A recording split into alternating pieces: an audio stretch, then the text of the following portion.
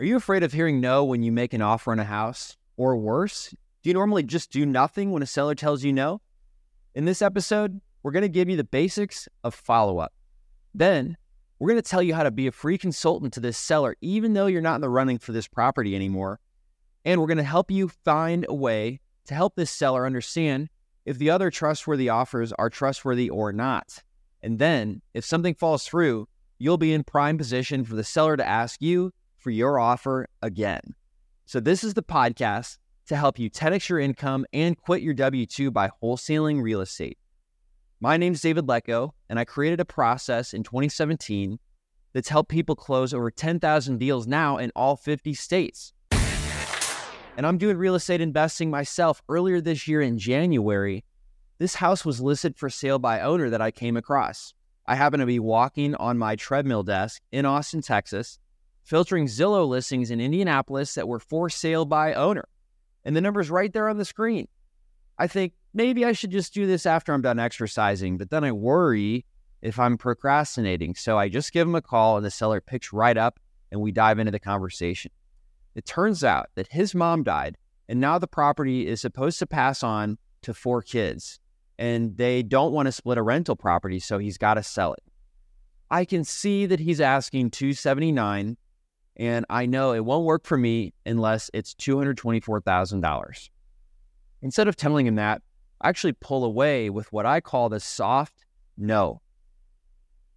Unfortunately, that number doesn't work for me, but if anything changes, please let me know. I can cash you out in 2 weeks.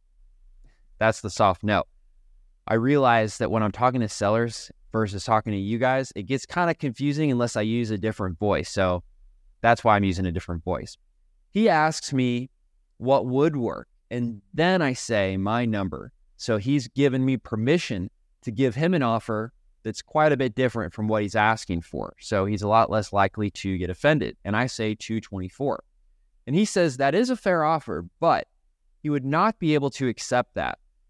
And I give my normal, totally get that. Let me know if anything changes. And I set a reminder on my cell phone using the reminders app of my iPhone to remind me every 2 weeks to follow up with this property address. And then when I get the reminder, I just send a text like, hey, just checking in. Are you interested still in selling your house? And whether they respond or not, I go from there. And then I just keep doing that every time I get one of those reminders. And then after this phone call, 2 days later, I actually know that there is a Deal Machine Masterclass coming. We host these weekly. This one's led by Paul Myers on sales. And he gives me this technique that I have to try. And this deal back in January was the first time I've tried this out. So here's how it goes. When a seller says no, we respond in a few different ways.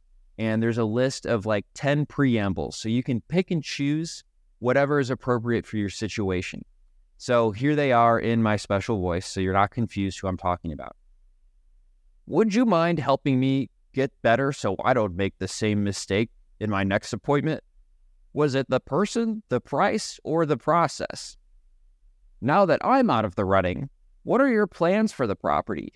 You seem like a nice person, and I want to make sure you're not taken advantage of. If you want, I'm happy to be a free consultant, and I'll review the purchase agreement from any investor that you decide to sell to, because there are 3 main landmines that other investors can use to take advantage of sellers. Would you like me to explain those landmines? And if they say yes, then you can go into the landmines. So here they are. I'm going to list all 3 in my voice, and then I'll come talk about them with you. Landmine number 1. Make sure that whoever comes into your house after me, or whichever offer you choose, meets these 3 landmines to ensure that you're not taken advantage of. Landmine number 1 is make sure that the buyer writes you a non-refundable earnest money check for at least $10,000. If they hesitate or come up with an excuse, what does that tell you? And then the seller will say something like, oh, they might not have the cash to close on my property. Exactly. Here's landmine number 2. Additionally, make sure you put in the contract that the contract is not assignable. Some of these guys say they are cash buyers, but in reality, they're just trying to sell the contract. But I was just talking to another seller this week, and his house was packed. He's in his moving truck ready to move out, and the guy called and canceled. I'm not saying that would happen, but if it did, how would that affect your situation? And then the seller's going to say something like, oh my gosh, it's going to delay moving and I need to be there when my daughter has her baby. Knowing that, how would that make you feel if that were to happen? And then they're going to say something, and then you move on to landmine number 3. Finally, make sure you have a proof of funds from the buyer showing that they have the money. Oftentimes, people say they are cash buyers, but they are really getting a mortgage. As I understand it, when you asked me out here today, you were looking for a cash offer. If your house is packed and you're ready to move on, and the buyer calls you to let you know their loan was denied, how would that impact you? And then, of course, the seller is going to say something that's not ideal for their situation.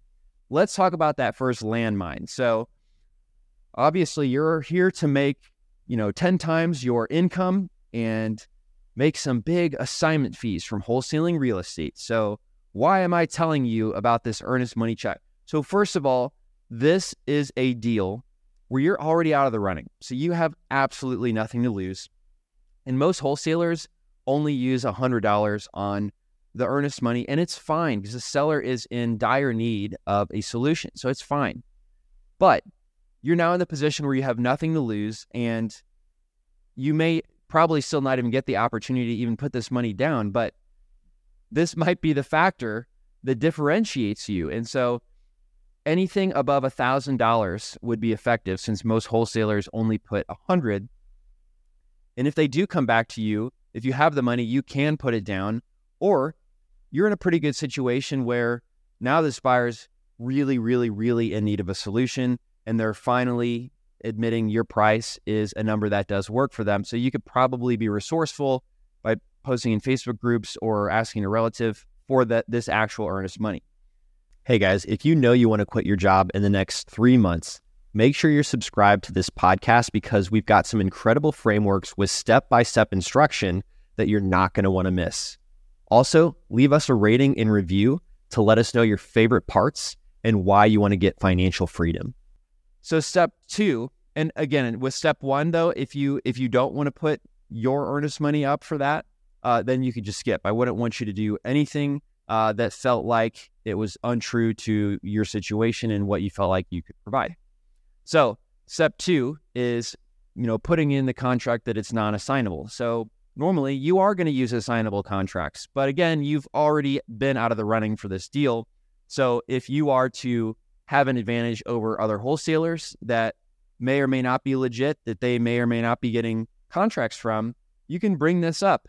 And if they do come back to you and want you to do the deal, you can just take the assignable part out of your contract and do what's called a double close, which means that you close on the property with transactional funding. So basically you can rent $100,000 for a day for, a few $100 in order for you to close first, and then the end buyer closes an hour later.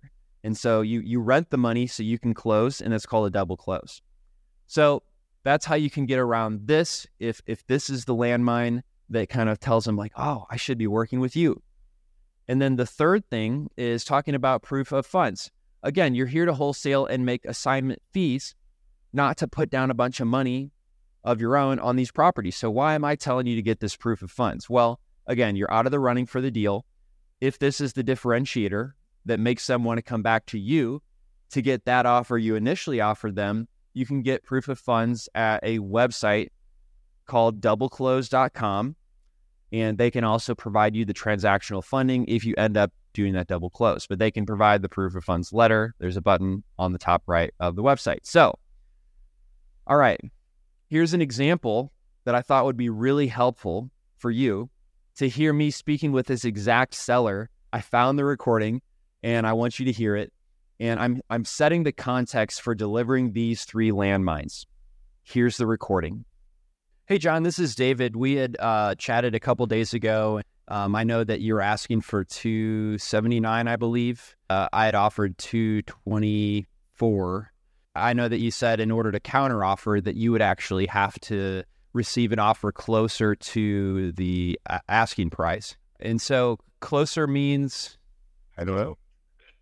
So like they tell you, well, I'm not going to give away my hand. You just need to bring it up. I don't know that I necessarily have any more money to give you because I've done the analysis and everything, but I was just curious if there was actually a number in your mind that you were thinking of. Well, if it's actually, list price or nothing, then we better brew a pot of coffee because it sounds like a Grand Canyon type gap. It sounds like I'm not the guy for the current house, but I did want to offer to be a free consultant if you'd like. And basically, I've got 3 landmines that I've kind of recognized a lot of other investor may try to get you on. And if you want, I could kind of tell you what those 3 things are. Okay, so the recording's over. What did you guys think? It's awkward, right? When I tell him closer means, and I zip my lips and there's this huge pause, do exactly that because the seller feels that silence, and eventually sellers may say valuable things just to fill the void. And I'm always a fan of making things less awkward by adding in a joke like that Grand Canyon size gap. So I didn't end up doing that deal, unfortunately. I looked at that property every month and he finally sold it, I think at his asking price, about 9 months later. But let me tell you a deal where I did close for $38,000 less than the seller was asking. And I'll let you hear it from the seller in her own words. Here she is. Hi, my name is Andrea.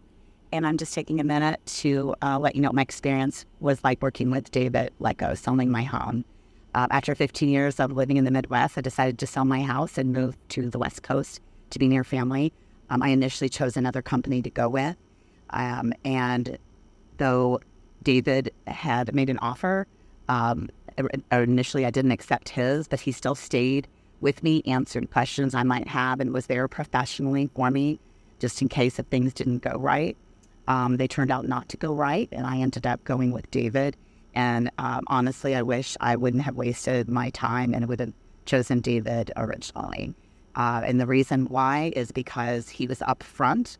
He was upfront about the earnest money. He was upfront about closing dates, closing times, where I needed to be, and at what time.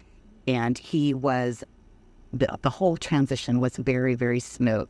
And not only is he professional and he's a kind person, but it was a very easy process. Took a lot of pressure off of me in selling a home because that can be very stressful. And I just wanted to say thank you, David. And I'm just really happy that I chose to go with you in the end. Thank you so much. So if you're afraid of hearing no and you don't have any money saved up, implement my soft no and the 2-week follow-up reminders, using the phone app to remind you to send those text messages, and also use the landmines for the assignment as well as the proof of funds. If you have a little money saved up, you can also bring up that landmine about a $10,000 earnest money, or since most wholesalers use $100, anything over $1,000 would work great for that landmine. So just wanted to say thank you to Paul Myers, who teaches on the Deal Machine Masterclass regularly. If you want frameworks from our top masterclasses that wholesaling coaches charge $1,000 for, there's actually a $399 option on our Apple podcast listing. This is brand new, where you can try it for 3 days for free. And these are edited down and cut directly to the chase for you, so you can listen to the most valuable parts from these expert-led classes. And I hope this was so valuable for you guys. If you want to take a challenge on getting your first deal in 7 days, check out episode 65 of the podcast, and I will see you guys on the next one. Thanks for listening to the Deal Machine Real Estate Investing Podcast. Please leave us a review and follow along wherever you're listening to your podcast.